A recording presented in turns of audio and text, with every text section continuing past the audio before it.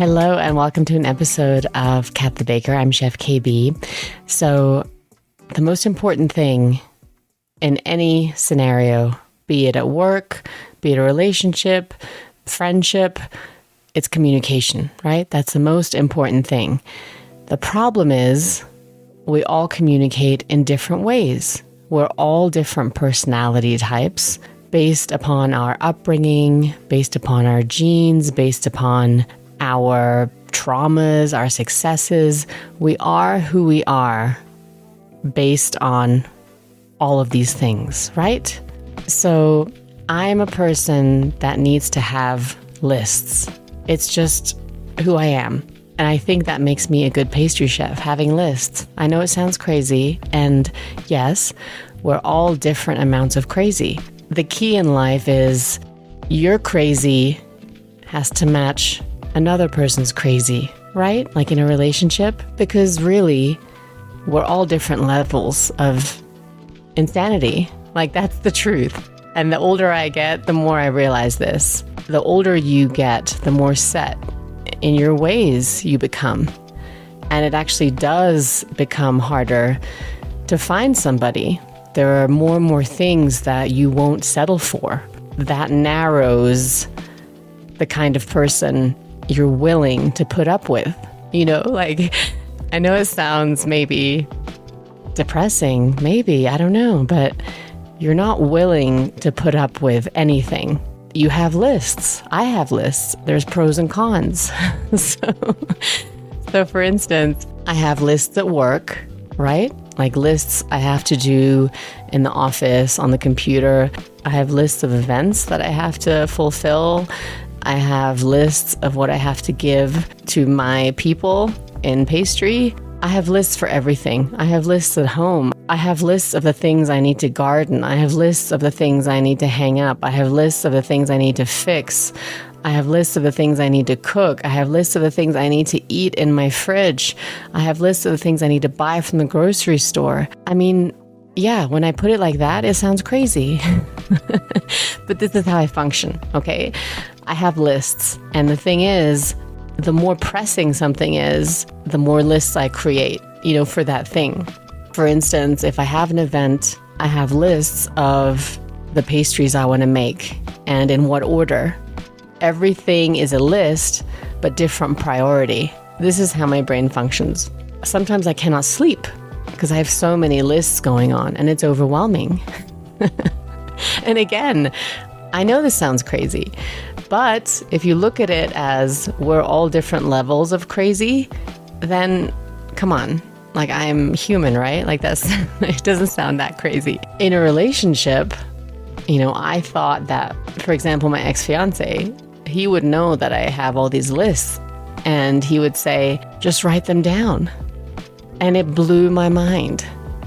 First of all, that he cared enough to actually be concerned, which, in relationships, I have low levels of expectation. Or maybe I do. Maybe my levels are so high of expectation and they never meet that point that in the end it's like, oh, he cares enough to tell me to write down my lists. Or the more lists I have, the less I sleep. And the less I sleep, the colder my feet get. Like I have cold feet. It's a thing. I think women in general are colder than men. Like men are always just hot-blooded. It's like they're, I don't know, a different type of human. So then my ex-fiance would say, let me get you an electric blanket. Again, blown away. Like I never would have thought of this. And the thing is, in my professional life, I would say I have more confidence than in my personal life as far as relationships go. The older I get, the more relationships I'm in, the more therapy I have, the more I realize my patterns, So like your crazy has to match another person's crazy, right? Like some people might have a high amount of crazy. That kind of has to match. Otherwise, you're not going to be attracted to this person. For instance, I have a very good friend. She, in my eyes, is the most confident person. Like she just knows what she will and won't put up with. She would always tell me, like, what are you doing? Like, why Why would you put up with this? And she would just have a black and white line. She's like, no, I'm not going to put up with this, and it's over. And the thing is, there's things I won't put up with, but it doesn't mean it's over. And I guess I always had lower confidence in relationships. But if I look back, you look back at where you came from, at what you grew up with. And that's not everything. You can't blame everything on your upbringing. But when you realize those patterns, you can start to release them. My parents had a dysfunctional marriage. I'm going to say that. That was what I saw. And it shaped me partly into, who I am and who I'm attracted to. So like basically in relationships, you mirror, I guess, what kind of a person you're attracted to. Like the person you marry, the person you date, they show you a side of yourself, of who you are. It's a type of mirror and also shows you what you need to learn, in a sense. And if I look back at the relationships I've had, there are a lot of similarities based on my parents' relationship and the dysfunctionality and what you'll put up with. At work, I don't put up with a lot. I'm black or white. And I've been called out on it because in emails, I'm very to the point. If I need to know something, I'm emailing you for a reason. If I were to randomly email people at work, that would be weird. If I am emailing you, I want something from you, right? In life, in every situation, there's an objective. And this is how it is in acting, in plays. When I went to acting school, my acting teacher said, what is your objective? Why are you in this room talking to this person? You're never just talking. I mean, yes, there's different levels of urgency. Maybe you're trying to get away from somebody or trying to delay some sort of work. So you're going to talk to this one person because it's a nice maybe sidetrack, or you just want to talk for 10 minutes because you've been working hard the last few hours. So for instance, the other day, there was a tasting going on, but the person that said he would get me an espresso forgot. So as I'm working, I'm like, oh, he forgot to get me an espresso. So I go and tell him, by the way, where's that espresso? And then all of a sudden he remembers, he makes me the espresso, and he's talking a lot. Meanwhile, he gives me the espresso, and I want to put some cream in it and sugar. So I'm holding the espresso because I want to, this is my low objective. I need to get cream and sugar in my espresso. My other objective is I need to get back to the tasting so I can take pictures of the plating. Like, these are my two objectives. But at the same time, I don't want to be rude, like I'm enjoying the conversation, so I'm going to continue the conversation. But I have other objectives, and this is how it is in life. Like in life, for example, there's always something underlying. There's always a reason. There's always something you want from somebody. And I know that sounds harsh, but if you think about it, maybe you're just hanging out socially with somebody and that's your objective. You like this person, you want to hang out with them, maybe you're getting dinner out of it, and it's just a nice time. No matter how small the objective, there's always an objective, or you're confused about some guy you're seeing and you want to talk to this person and clarify things in your mind. There's an objective. In acting, the thing is, there's an urgency in a scene in most cases because of your objective. So in acting school, we would have to think of a prep. Basically, if something happens in your scene that's traumatic, how are you going to react in that scene? If you're the person that has to reach this trauma in the scene, you have to have something in your life that you can, I guess, bring it to that level that has that urgency, whatever that may be. And everyone functions differently. What is traumatic to me is not traumatic to somebody else. But what is it in that scene that gives you that urgency, that gives you that level of trauma? So you have to have a prep that works for you, that can bring you to that heightened scene. At the same time, you have to have a task. So in acting school, let's say, you have to have something that you focus on in the beginning of the scene. And then this person comes in and has their objective and their prep, and then they're probably going to distract you from whatever you're doing. So for instance, when you're starting out acting, it's not about your lines, it's about your emotional state, what brings you to say your first line. Or you put your attention on the person that just entered the scene and how they are acting. Are they emotional? Are they upset? What brings you to say your first line based upon their emotional state? And that's life, right? Like if I'm cooking and somebody walks in crying, I'm going to be like, oh my God, what's wrong? Unless you're a cold-hearted person and you're like so focused on your cooking, which I might be at first if I'm doing something detailed, but that's not the point, So I would have to go into class with a task. So like maybe I have a hole in my sweater and I'm sewing it up, simple things. And then you have an objective based upon the scene that you're acting. So maybe my objective is I need to get this sweater sewn because I have to give it to my mother who's leaving in an hour to the airport. And this is her favorite sweater and she needs to take it with her. There's got to be some sort of a connection too. And then this person enters with their objective and they're distracting you from this task. That's adding to your frustration and your urgency of getting this done. But you need to tend to this person also. And if you don't tend to them and if you're cold, then this person's going to react in a certain way. And that's life, right? So if you think about your scenarios in life, you have an objective in every situation. And how did I get on this point? I guess because I have my lists. I have my lists of urgency. And I have my lists of non-urgent things. And at work, I just found out I am a certain personality type. I love lists. I love to the point. I don't do frills. And that's true.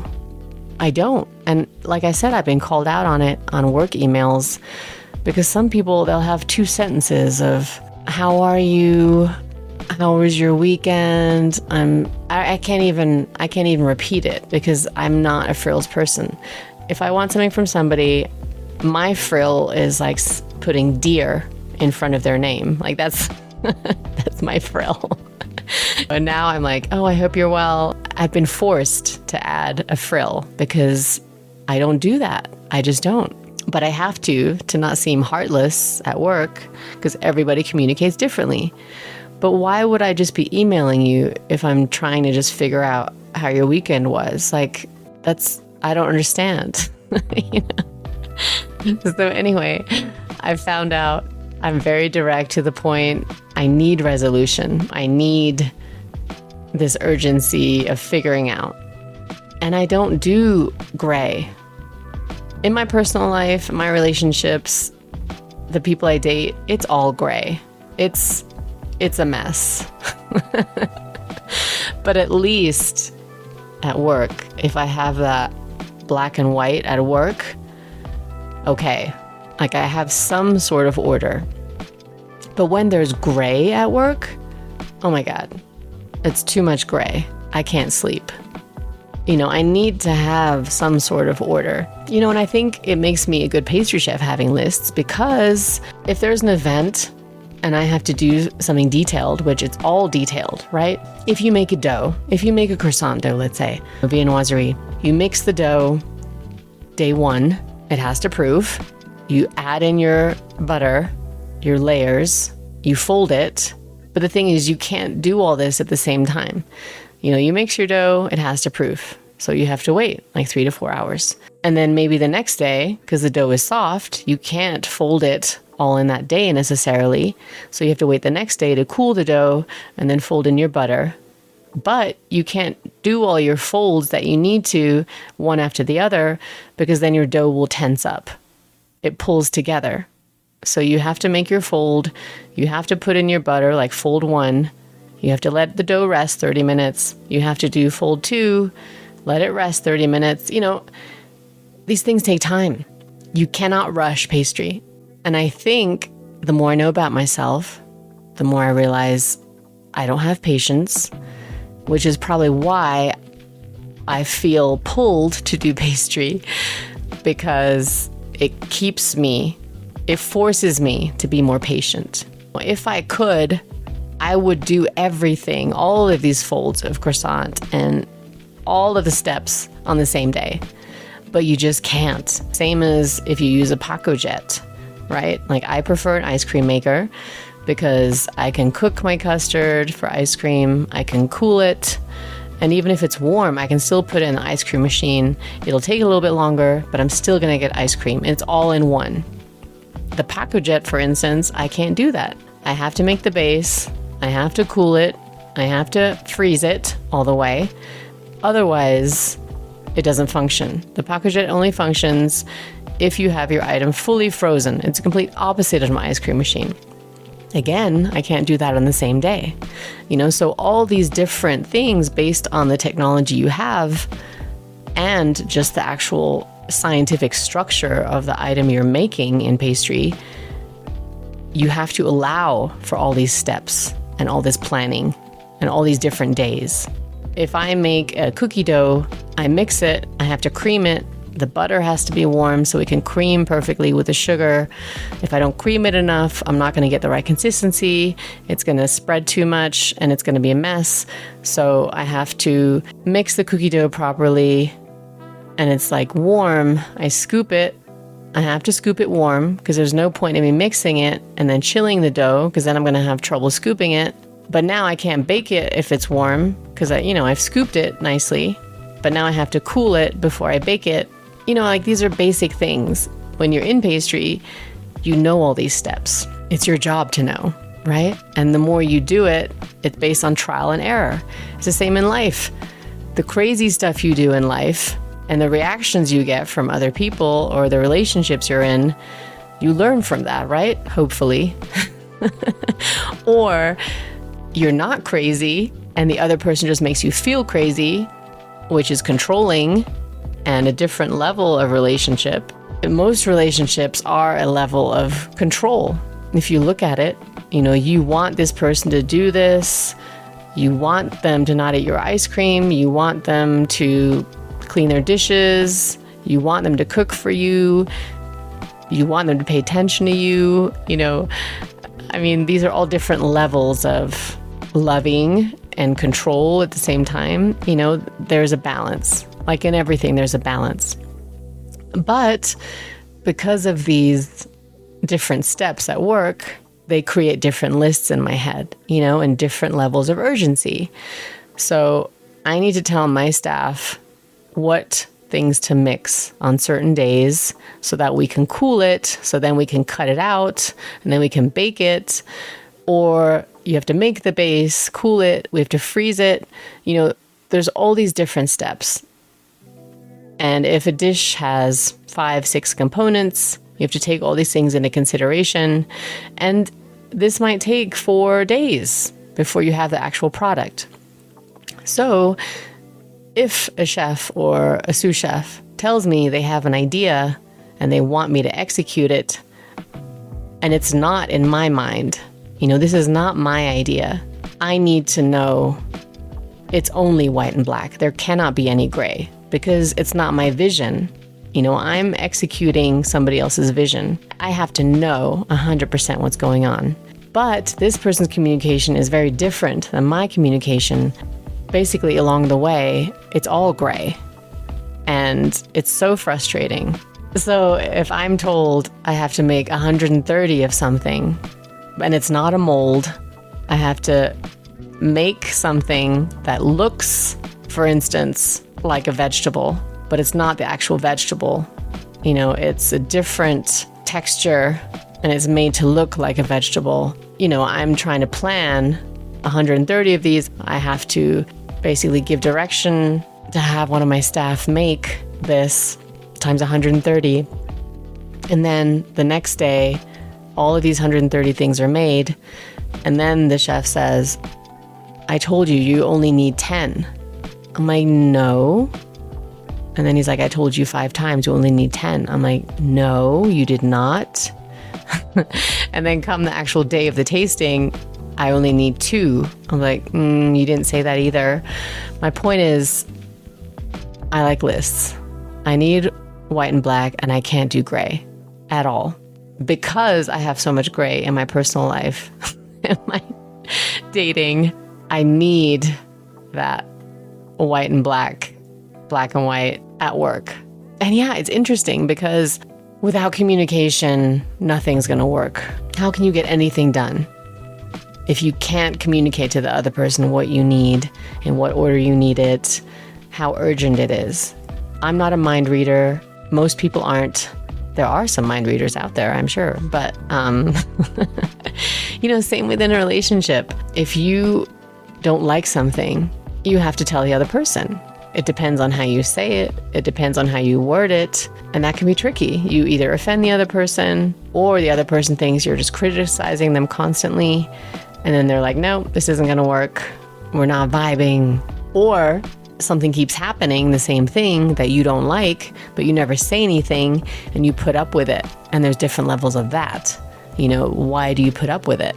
These are small things. Like, let's say you don't like that the person showers in the morning. You want them to shower at night so that they're clean in your bed.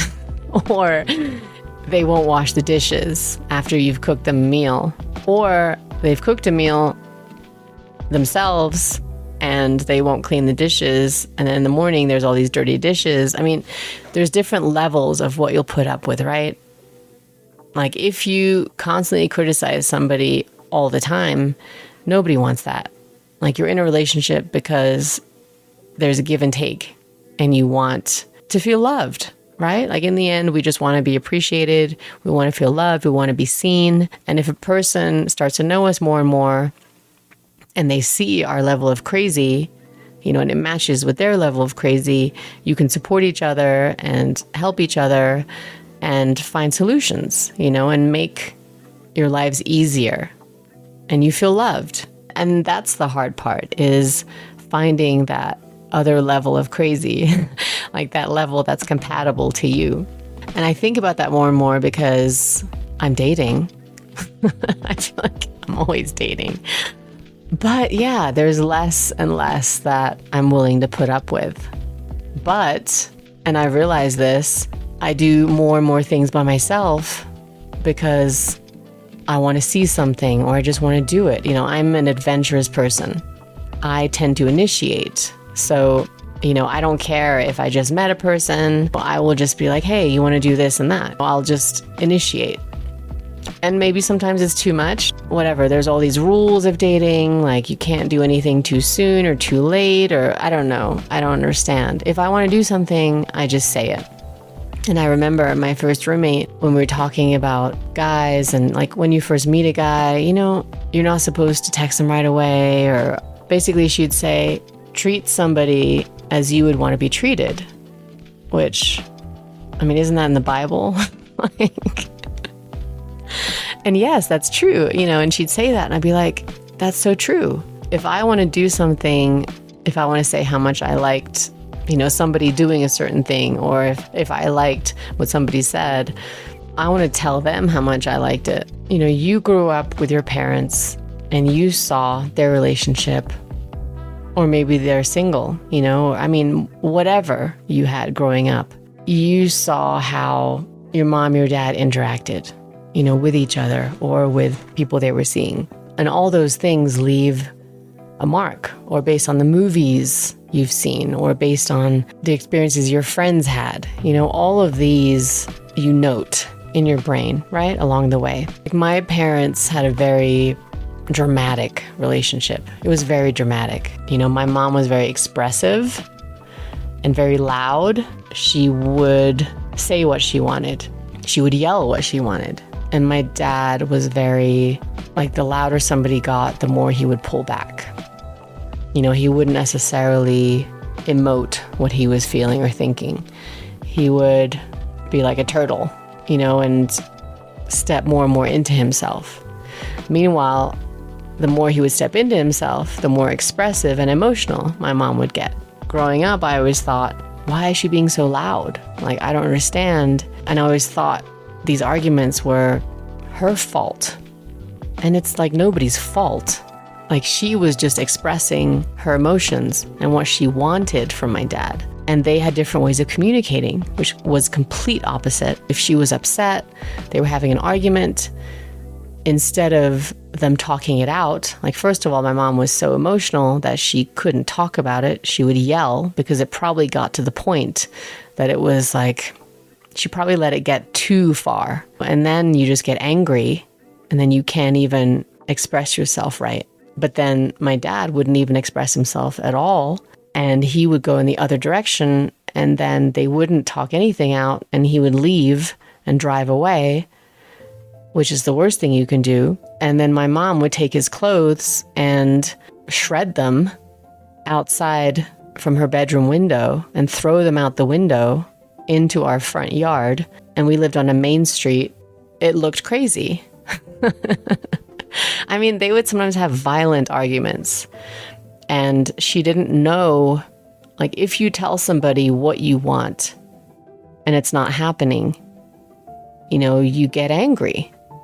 And she would get angry to the point that she didn't know how else to express herself, and it would lead to violence, you know? So it would be like throwing clothes out of the window or scratching my dad. Or one time we were in Germany and they had an argument, and we would visit Germany a lot because we would go to the orthodontist, you know, like, we lived in England and we'd go to the orthodontist for our teeth. And they had this argument, and that day we were driving back to England, but my mom was so upset. We were all in the car, myself and my two older brothers, and she just drove away, and she left my dad standing there, like, in Germany. We all drove to England, and we're like, what? Like, what is happening? You know, and like, these are all traumatic situations. Like, I'm looking behind me and I see my dad just standing there, and she's driving away. Was that healthy? No. You know, but out of frustration, my mom was probably like, fuck it. I don't need him. You know, I'm leaving. And that was one of the times where I wasn't sure if my dad would actually come back. Like, he just decided to stay in Germany for a few weeks, even though they had their own business, you know, and he had to work. Certain moments in life stand out.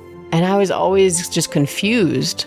What was happening? What did my dad not do? What did he do? And all these situations, all these traumas, if you will, like, shape you into what you will put up with in a relationship. Should they have communicated better? Yes. Should they probably have separated? Yeah, probably.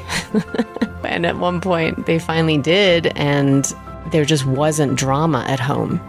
And we all did better in school. We were all happier. Kids, we know when something's wrong. You know, be it your brothers, your family members, your parents, you know how everybody communicates within that family. If they communicate differently, if they don't talk, if they're quiet, whatever, you know something's wrong.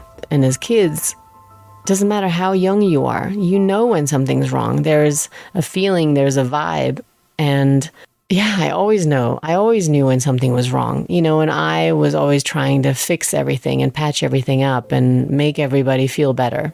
And I've realized in myself, based on all these disappointments of all these relationships I've had, maybe every time it pulls me back a little bit more. And I do more by myself because there's less disappointment.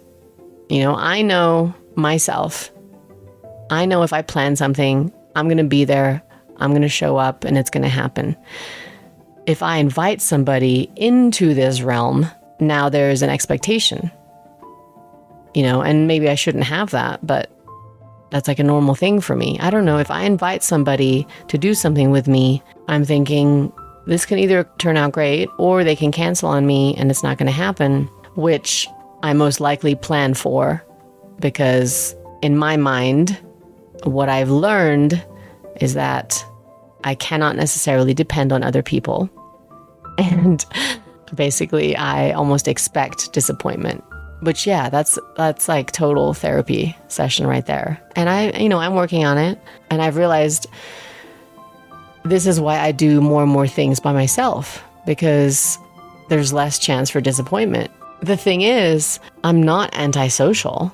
Like, I'm a social person, and I don't want to be social every day because that's like a lot of energy. Like, I'll be social and want to hang out with people, and then I'll pull back and, do my gardening or go swimming or do my alone things. And I'm fine with that.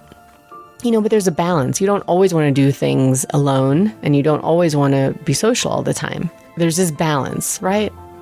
And everybody has this balance. And in the end, it's how you communicate. Like, even in a relationship, there's love languages. Like, what makes you feel loved? Is it if somebody does the dishes, or if somebody vacuums and takes away your chores? Is it if they come to you with flowers or gifts? Is it if, they hold your hand or kiss you? Like, there's all these different levels of your needs, right? And everybody has different levels of this. So like, for me, it's if somebody cooks for me, like, that is like the biggest thing. But they have to do the dishes. Let's say they make this intricate meal and they do it in your kitchen, but they leave everything messy. That's not cool, right? There's just different levels and balances. So I guess what this all is leading to is my first serious relationship, my marriage, based upon my parents' relationship, the tumultuous relationship. I didn't want to date, but I wanted a connection. I wanted somebody to see me in a romantic way, and I would date, but they were always different levels of weird. Like, they were controlling, and it's like I was doing all the initiating. I was doing all the sweet things, giving cards or cooking. I love romantic comedies growing up. You learn a lot based upon what you see in the movies. There's what you experience in life from your friends or your parents, and then there's other influences based upon celebrities or movies. Like, all these things play a part in how you perceive the world, how you act in society, etc. So if you go on a date and somebody brings you flowers, like in a romantic comedy, you're like, oh, that's so sweet. Or, if they pay for the date, like the guy, like, there's certain expectations of when you go on a date. When I met my first serious relationship, let's call him Archie. I don't know how I came up with that name. Complete different name, but I have to go in a completely different direction with this name. At the time, I was living in New York. I would work at a restaurant as a greeter at Houston's, which I've talked about, which is a steakhouse. But at the same time, I would go out for auditions. I went to this reading. So basically, it was an audition to act in a reading, which means, you're a character in this play, but the play's not put up yet. You're trying to find investors to put it up, for instance. I got cast in this reading, and there was an after party. And the after party was in New Jersey. I was living in New York, and I had no way of knowing really how to get to New Jersey. First of all, I had to take a bus to New Jersey, which, okay, I really at that point just did the subway. And, mainly when you live in the tri-state area, in the boroughs, oftentimes you don't want to go to New Jersey. Even though I ended up living in New Jersey, that's not the point. When you live in New York, most people don't go to New Jersey when they live in New York. Like, it's rare. And if they do actually show up to New Jersey, they really like you. Because even cab drivers, they don't even want to drive to New Jersey because they got to take the tunnel. There's additional taxes. There aren't people in New Jersey that you can pick up right away and make money on the other side. You have to get back to the city, and all of this takes away time and money. So even cab drivers don't even like New Jersey. But the point is, I was on this bus, and across from me was this man-child, boy. He was a man, I think. And he was playing like pretend piano, as if he played the piano. And I love it when men play an instrument like that. For me is a huge turn on. So I'm like, oh my God, he plays the piano. No, he doesn't. He didn't. Number one, he fooled me. The point is, he was moving his hands as if he played the piano. He was listening to, I want to say, an iPod. Remember those big iPods, the first ones, those white ones? He had an iPod. Back then, you didn't have all these stations, whatever, on your cell phone. It was either maybe still a Walkman, and that was like old school. And by the way, I just found my Walkman, which is super exciting. But he was listening to an iPod. I go to the bus driver and say, where is this stop? Like it was a certain stop. And he heard me say that. And he's like, I'm going to that stop too. Turns out the playwright that I acted in for this, that I read in for this reading, this was his nephew.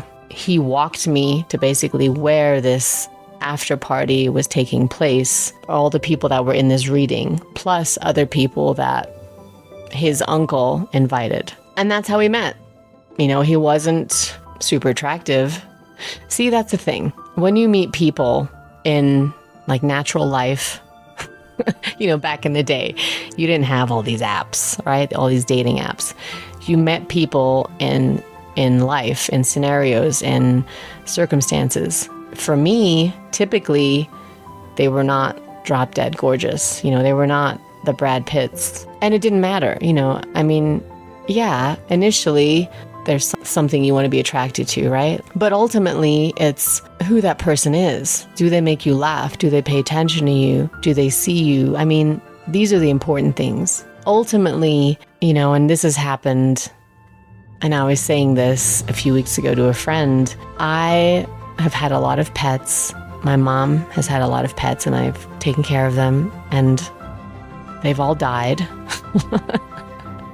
Way to be morbid. But the thing is, I've held, like my cat, I've had three cats, 4. I had a few cats. Anyway, one of them died in my arms. She was very sick. I was holding her, and from one minute to the next, she died. When you see the soul of that body leave, you're just holding this body, and the reason you love this body is because of their soul. It's because of who they are, how they made you laugh, how they brought you to tears, how they moved you. It's their soul. And then when they die, you just have this body, and it doesn't mean anything. The thing that meant so much, like when you're dating in the beginning, what somebody looks like, it's shallow, but if you look at all these dating apps, that's all it's based upon. What they look like, pretty much. I was dating so much to a point that I didn't even read their profile. I'm being honest here. And I literally was just like, yeah, he's hot. Let me swipe on that. I didn't have time to read everybody's profile, okay? I was trying to find a date for that night. And I did. There were like a couple months there where I had a different date every night. And number one, I was trying to get over my relationship. And number two, I just wanted to be distracted. Yeah, I dated pretty much all attractive people. I have my insecurities, of course. I'm not unattractive. I'm definitely self-conscious about my thighs and my hips. But generally, I feel pretty good about myself. Looks-wise. Could I have less sunspots? Sure. Could I have less cellulite? Sure. But I'm definitely more secure about myself now than I was in my 20s. I was very insecure in my 20s. And the thing is, all the men that I was seeing or dating, they made me feel even more insecure and worse about myself. Like somebody super confident is probably never going to date somebody super insecure. Like those are two extreme levels. And if they do, there's always going to be some sort of jealousy. There's going to be extreme issues. You kind of always date somebody in your realm. So generally, I was insecure, and I would pretty much date insecure men. And the more insecure somebody is, the more controlling they are in a certain way. So the men that I would date were very controlling, always made me feel as if I was doing something wrong. And then I would take that as, oh my God, I'm doing all these things wrong. When it was just this cycle that went to negativity. That was my first relationship. We hit it off. We're both insecure. But my point was, he was not super attractive. He was not attractive. Let's just say that. And I was like 21, looking back pictures at myself. Now I'm like, I was so pretty. I was so attractive, but I didn't see that. I didn't see that in myself. So it's like I would talk myself down and go with these guys that were not attractive, but I would be like, oh wow, they're showing me some attention. And it's so sad. What I'm saying is, now everything is based upon looks and dating apps and attractive and unattractive. But my point is, none of that matters. Obviously, it doesn't matter. Do I want a muscular guy? Sure, that's attractive. That's hot. But is that guy an idiot? Is that guy dumb? Can I have a good conversation with that guy? There's a more important issue at hand, having this conversation. Initially, yes, these muscles are hot, but that's not a long-term thing. Ultimately, I want a deep relationship of somebody that sees me, right? And then hopefully that person feels the same about how I see them. That's the ultimate goal. And everybody has different goals, but ultimately we all want to be seen. We all want to feel loved. And yeah, my point is, you fall in love with that person's soul. You fall in love with that person's being. The more you get to know them, the more you see them, the more you do sweet things for them, and vice versa. That was my first relationship. He saw me. I thought he saw me. He would do these small things for me, like bring me hot chocolate, like I've talked about at work. He would bring me flowers. This was the first guy that ever brought me flowers. We ended up moving in together. We dated for 4 years. He proposed to me. The thing is, there were a lot of red flags, but this was my first relationship, and I thought, maybe this is normal. Maybe these red flags are normal. We were just opposite. We didn't want the same things. We didn't have the same interests. And when you're young, you try to initially impress the other person. I told him I love to travel, and then he said, yeah, me too. Meanwhile, when it came down to traveling, he wouldn't want to travel with me. He'd always have these excuses. He didn't cook. I would always bake. I've baked my whole life, but I never saw it as a career or as a profession initially. But even when I was acting and going out for auditions, I would still go home and cook and bake. And for me, that's a love language. If I'm with somebody, I want to cook for them. I want to bake. I would make cakes. I have all these recipes. And this was before I was actually doing this as a career. Archie, he liked box cakes. His first birthday, I made him a cake from scratch because I'm like, this is way more impressive than a box cake. But he didn't like it. So he was an only child, and his mom would make him box cakes. And like I've talked about, the things you like in life goes back to childhood.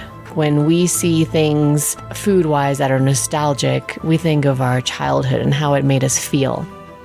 So to Archie, a box cake, he had great memories of box cakes.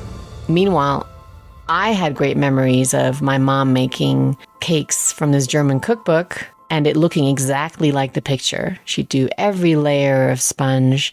She'd soak it. She'd fill it with all these layers and creams and fruits. And it was like this beautiful 5-layered torte, like this beautiful German cake. So already we had different levels of cake here. I had masterpiece and he came from a box cake. Okay. For me to make something from scratch, I'm showing him deep love here. For me, making something from a box is like, fuck you. You know what I mean? I'm a pastry chef. Now, yes, I'm a pastry chef. no, I'm not going to make something from a box. But even then, in my 20s, like I came from these amazing cakes. My mom cooked, when my mom baked, it was out of love, truly. And that for me is the same thing. When this person that I'm dating, that I've been seeing, he wants a box cake. So I make him a cake from scratch. He doesn't like it. And he's like, no, I only like the box cake. And to him, he's only ever had that, right? So his mom only ever made him a box cake. And that to him is nostalgic. That to him is his childhood. And that's fine, you know, but already there we're miscommunicating because we have different levels of like love, right? Based upon what our parents made for us. I'm not saying that my mom loved me more because she made me a tort. I'm not saying that I had more love than he did because of our mom's different skill levels. But at the core of it, it was just different. And to me, birthdays are a big deal. And for him, it wasn't such a big deal. The longer I was with him, like I would end up just buying a box and making him a box cake. And every time I did, it made me feel like shit because yes, I knew he wanted this. I knew he liked this, but it made me mad. It like made me angry. Like, I think I could probably have a therapy session just based upon these box cakes. Do they taste fine? Yeah, they taste fine. I think what makes them good is their level of moisture. You know, over the years, yes, I have certain recipes that are more moist. You put different ingredients in them, oil versus butter, cake flour versus AP, like all-purpose flour, like different ingredients to create different levels of moisture. Maybe you add a yogurt into your batter or buttermilk. Already we're miscommunicating there. It was his last birthday that we were together that I was like, yeah, I'm just making this box cake. Like at that point, I didn't care. Like we went to this one birthday. At that point, we were living in LA. We moved to LA. We had our circle of friends.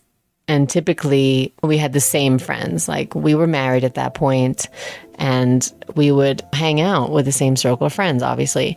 And if somebody had a birthday, I would make a cake. All of these friends, they loved my cakes.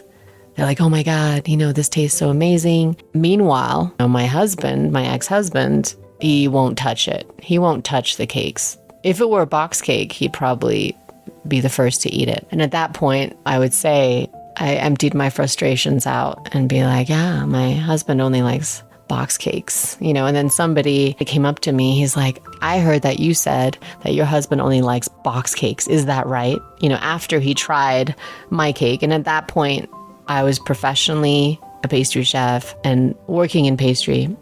And then he like gave me this crazy look as if I married this crazy person because he doesn't like my cakes.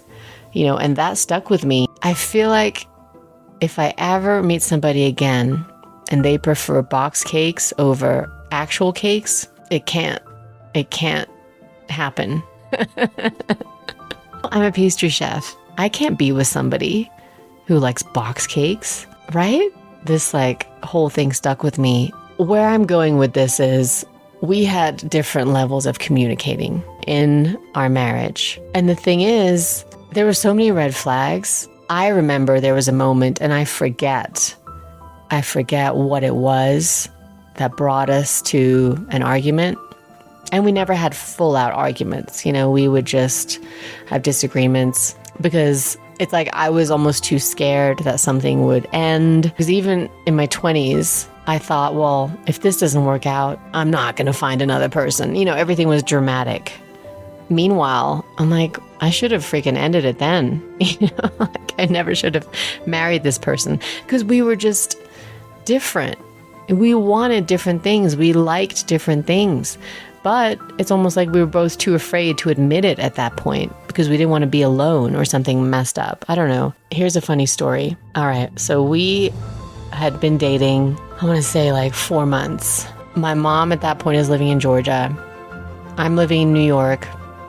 And my brother is living in Daytona Beach, Florida. He went to college there. My mom's inviting me saying, come down, visit me, and then we'll drive to Florida together to visit your brother and spend time in Florida on the beach and maybe go to Disney. I'm thinking, yeah, that sounds pretty good. But my mom wouldn't just take a few days. She'd be like, no, come down, visit me for like weeks, and then we'll visit your brother in Florida. And I'm thinking, I have a job. I can't just come down for weeks. But she would kind of make me feel bad because she's like, I haven't seen you all year. Basically, you owe me this time. And I would take off work. I would take off work for basically like a few weeks. And work was like, what?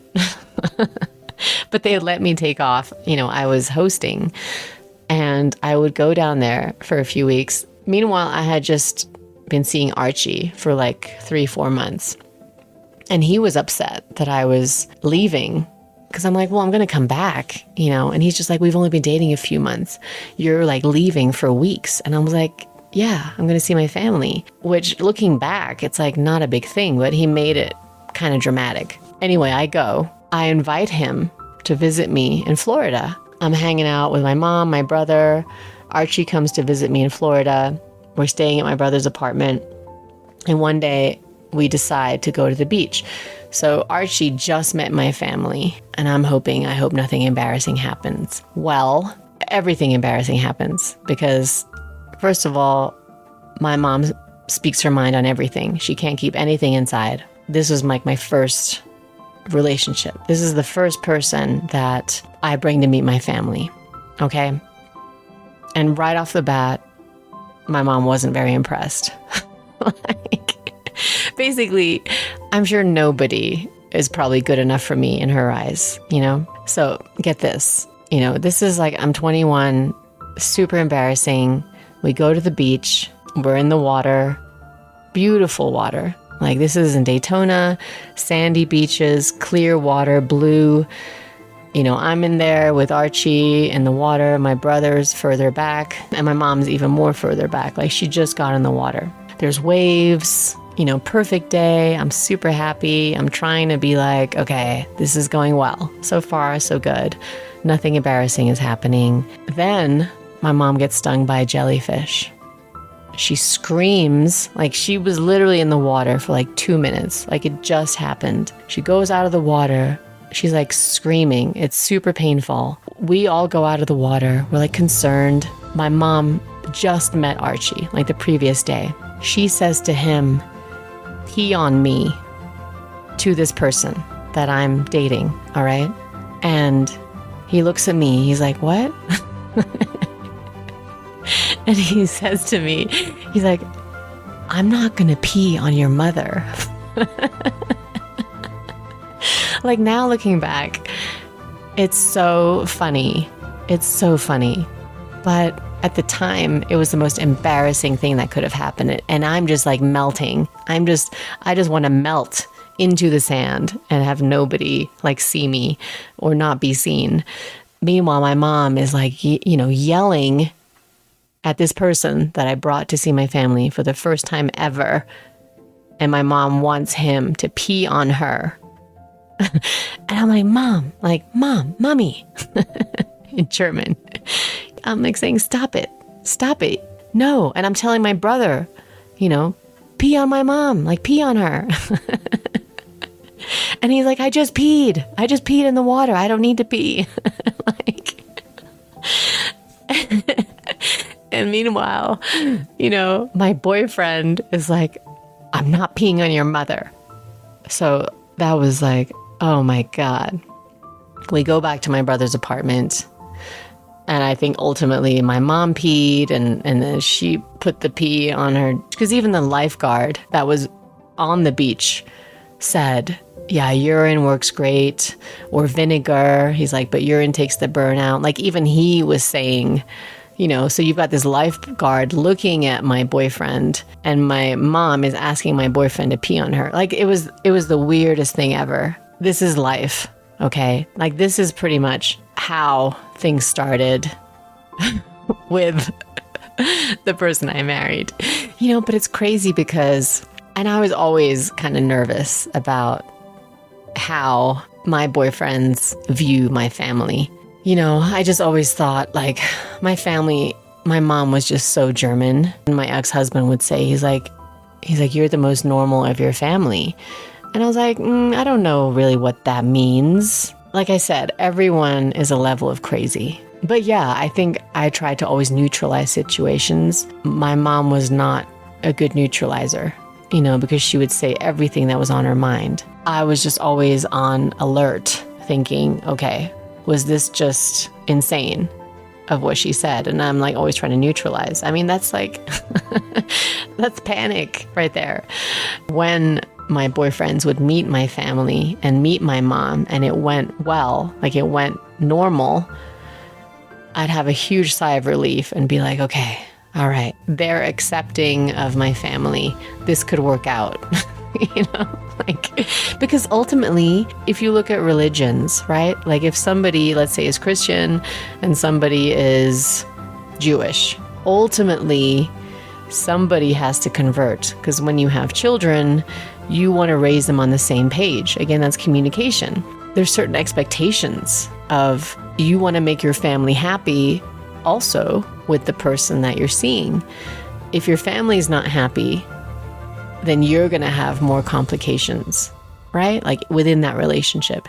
Either you separate yourself from your family and just spend time with the person you're seeing, you know, who then becomes priority ultimately, or you find somebody who everybody's happy with. The happier your family is with the person that you're seeing, the like easier it is in your life. And that's a fact. When I hear of arranged marriages, I'm thinking at first when I was younger, I was like, that's crazy. That is insane. You know, I'm thinking I need to be okay with the person that I'm seeing. And yes, you do. But so many less issues arise if your family is also okay with the person that you're seeing. You know, if everybody gets along, like that's the goal. This relationship was controlling. Did I have low self-esteem? Yes. But at the same time, I'm confident. I know what I want. I've always known what I wanted, what I'm passionate about. That was never a question. And I always pursued my passions. That always made me more confident. I've always been good at art. I was good in acting. I am good in cooking and baking. You know, I have certain skills, and based on these skills, that has always given me confidence. Even if I didn't have the confidence in myself or always stand up for myself. When it came to my skills, I knew fundamentally I have these skills, you know, and nobody can tell me differently. Do I have doubts sometimes? Yeah, I have doubts. There's enough confidence there that nobody can take that away from me. And during my marriage, my ex would talk down to me. Throughout the years, if I didn't bend to what he wanted, he would make me bend to what he wanted. Talk down to me or tell me I would never make more than $10 an hour. And he'd start getting just verbally, you know, I don't want to say the A word, but he would just be verbally playing mind games with me and making me feel as if I was being crazy for wanting what I wanted and not for what he wanted. And he would talk down to me. And the thing is, I grew up very quickly. After my mom had her car accident, I would look after her. I would take care of her. My childhood was short-lived. You know, I had a lot of responsibilities early on, and it made me independent. My mom was very clear with me on how to cook, on how to clean. Like I could do all the basics, and how to take care of my mom when she couldn't. When I met Archie, he was an only child. He never had to do anything really for himself. Everything was done for him. He didn't know how to cook, how to clean. He didn't know basics. He didn't know how to cut a mushroom. He didn't know how to change a fuse. If the toilet was clogged, he didn't know how to lift up the lid and flush the toilet.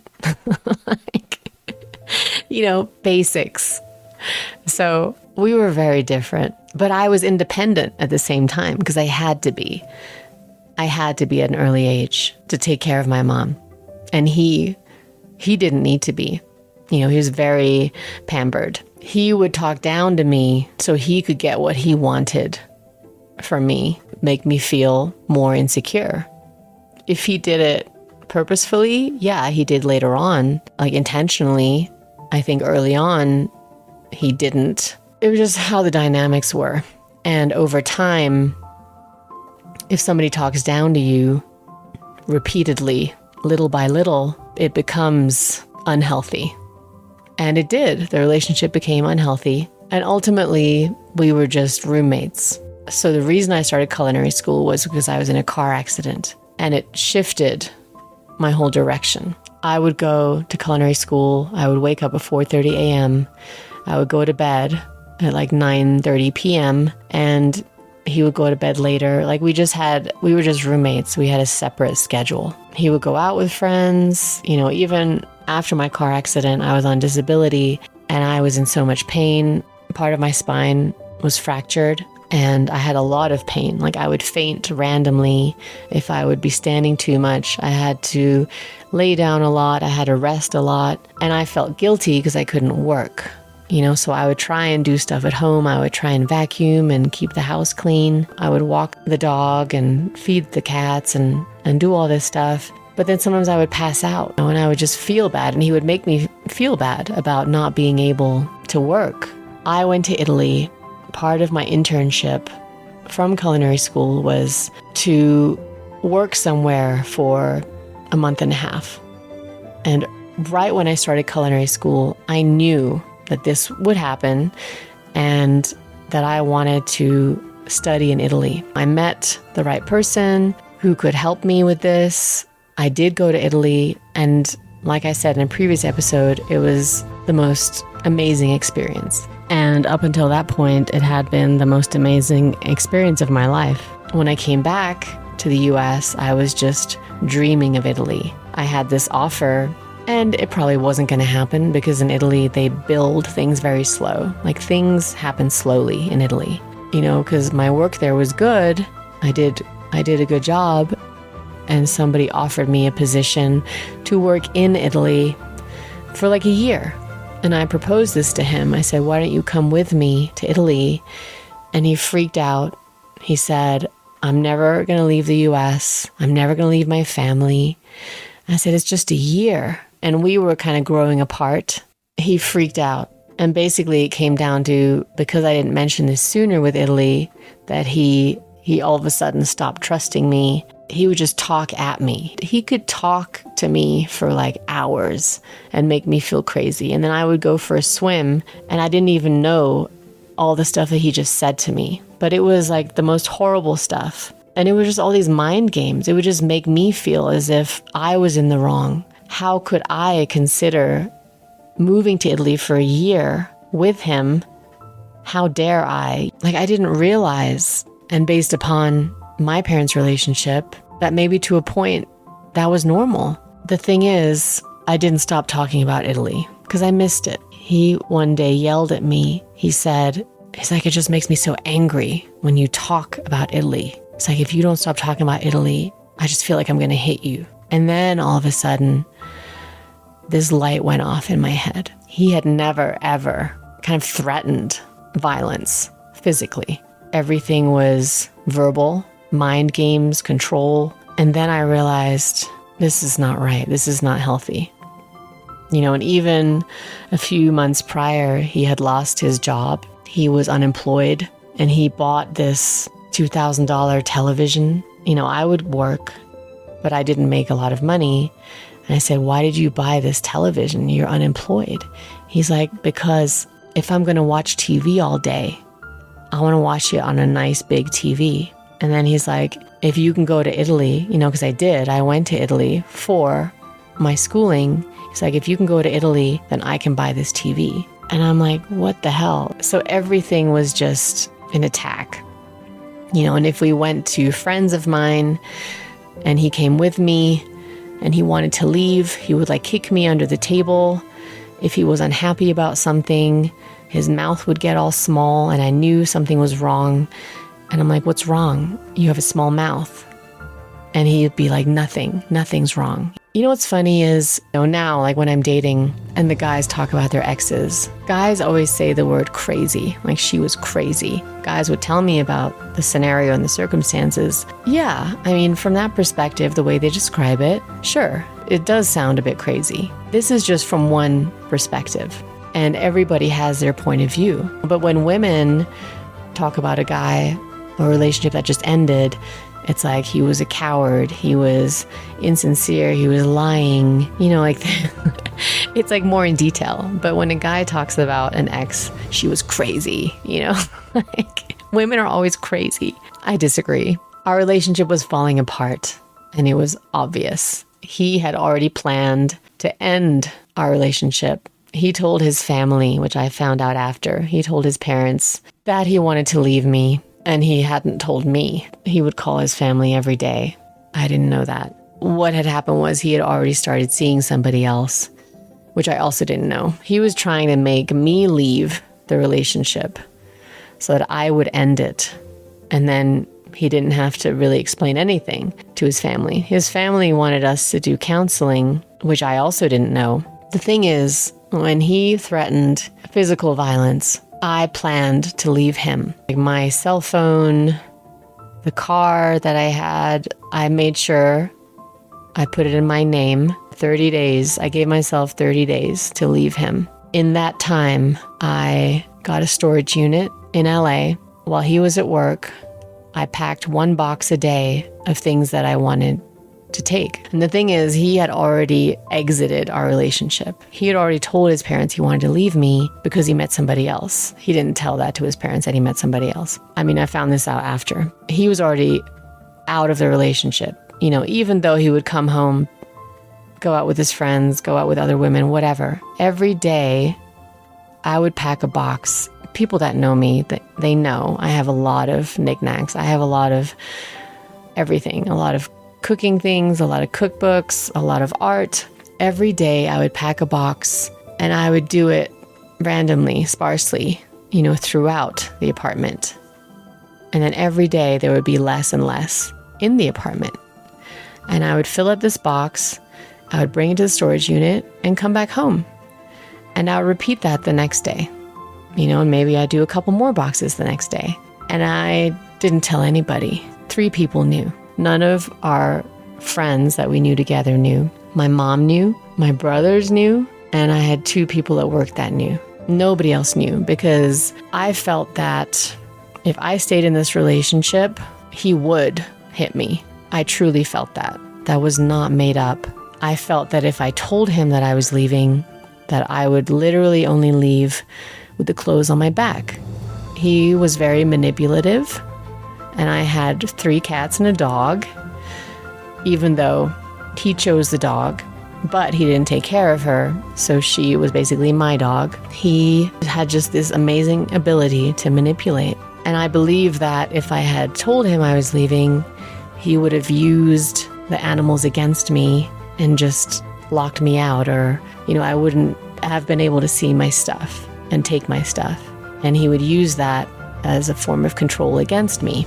I knew him well enough to know that he would do that. I really, truly believe that.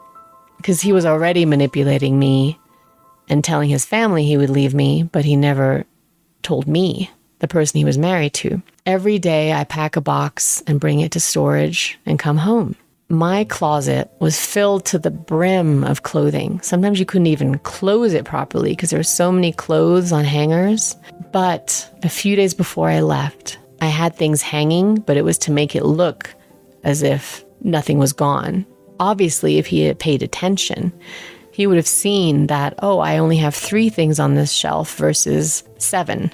My closet was almost completely empty, and he didn't even notice. He was completely just checked out of the relationship. Even one of the last days before I left, he didn't know I was leaving, but he said to me, he's like, if I had the choice to get married again, he's like, I wouldn't.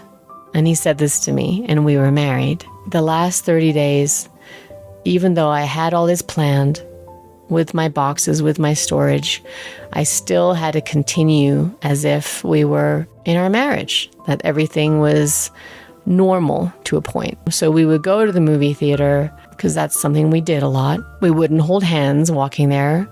We would walk in silence. We had nothing in common. And he would say these horrible things to me, and he would just be disrespectful to me. I wouldn't say anything to him. And we were just totally not in this relationship anymore. And at this point, he had gotten a job, so he was working. And while he was at work, I would pack a box and bring it to storage. The day that I left, there were 3 other people from work that helped me. They all had cars. And then this is when we took the bulk of the boxes. They helped me pack. I felt like I was having a midlife crisis.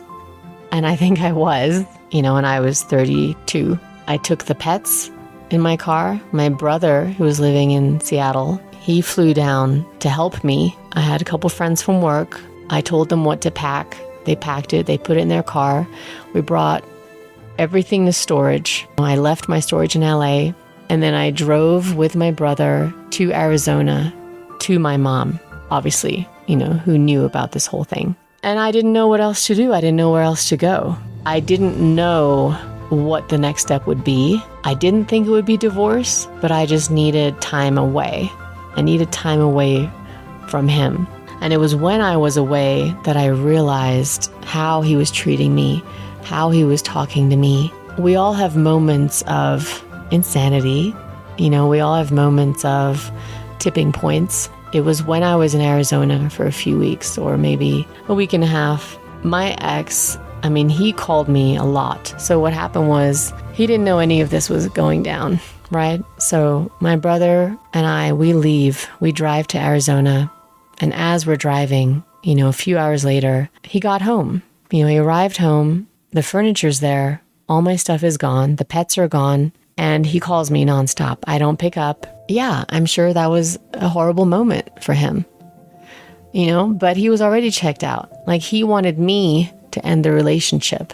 He never thought that I would end it like this, or, that I would pull a move like this. He just didn't see it coming.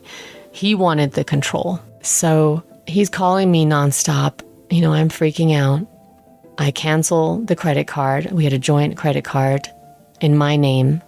I cancel his. And initially he called me because the credit card stopped working. He didn't know why. He gets home. All the stuff is gone. He freaks out. When I'm driving to Arizona, and I'm freaking out because you think that the person you're married to, you can talk to. You can talk to when something's wrong. But it wasn't like that. This was not a healthy relationship. It was when I was in Arizona that I realized this was not a good relationship. I somehow found out that he had been seeing somebody else that he had worked with in the past, and that this had been going on for the past 6 months.